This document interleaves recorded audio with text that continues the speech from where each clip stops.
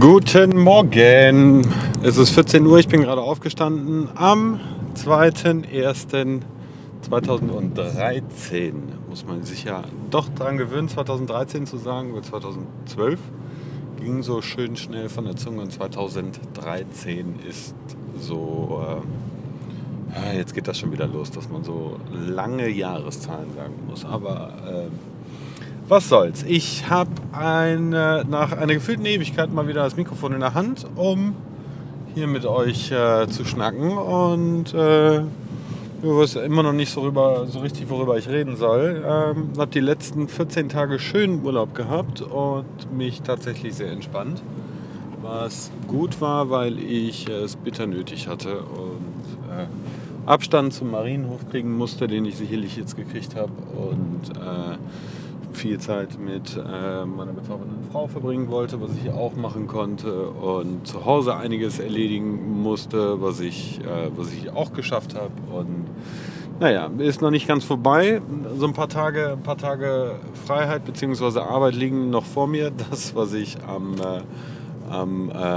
dringendsten tun müsste, habe ich natürlich so die letzten Tage gar nicht gemacht. Das ist nämlich mich um mein Buch zu kümmern. Und mein Abgabetermin rückt so langsam näher und ich bin ja so langsam echt nervös, was das angeht. Aber nun gut, das kriege ich schon irgendwie hin. Wir müssen jetzt im Januar und Februar ein paar Nachtschichten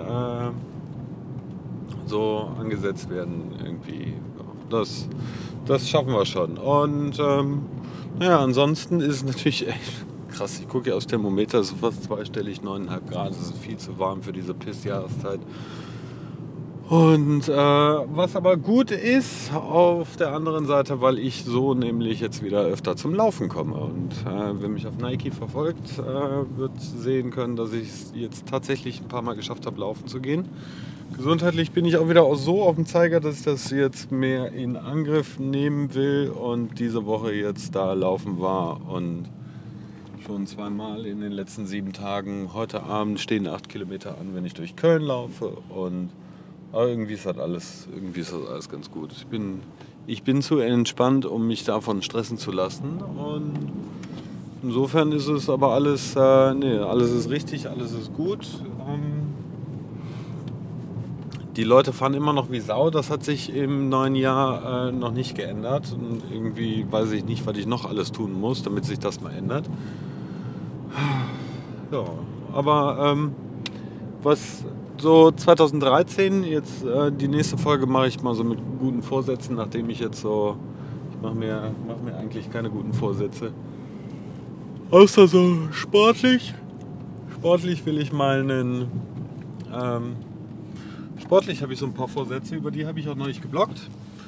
Nämlich doch nochmal deutlich fitter werden, als ich es jetzt dieses Jahr schon geworden bin, was einerseits gut ist oder war, auf der anderen Seite geht es mir jetzt echt darum, dass ich hier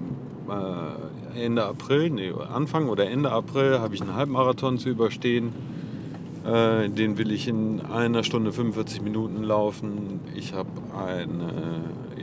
den Marathon immer noch ausstehen, wobei ich ja heute im kredibelsten aller Horoskope, nämlich auf WDR 2, gehört habe, dass dieses Jahr für Löwen kein Marathonjahr sein soll. Also, weiß ich nicht.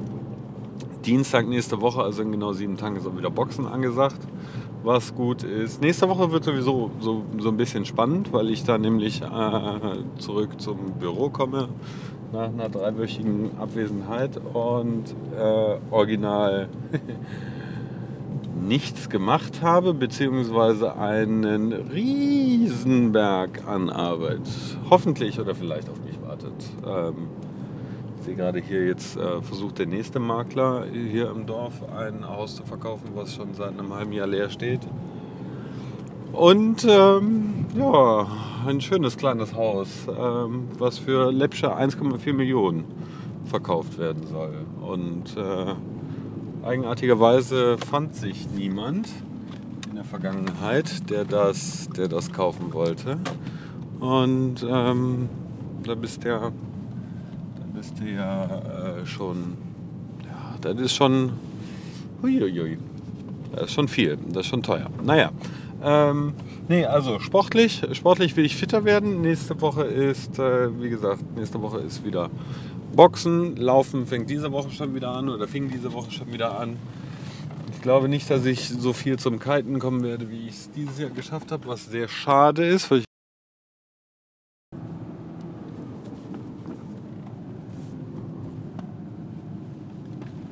da bin ich wieder so rüde unterbrochen worden, oder sind wir wieder so rüde unterbrochen worden. Es tut mir leid. Also, wo war ich stehen geblieben? Was ich sagte war, zum Kiten werde ich wohl nicht mehr so häufig kommen wie dieses Jahr. Ich glaube jedenfalls nicht.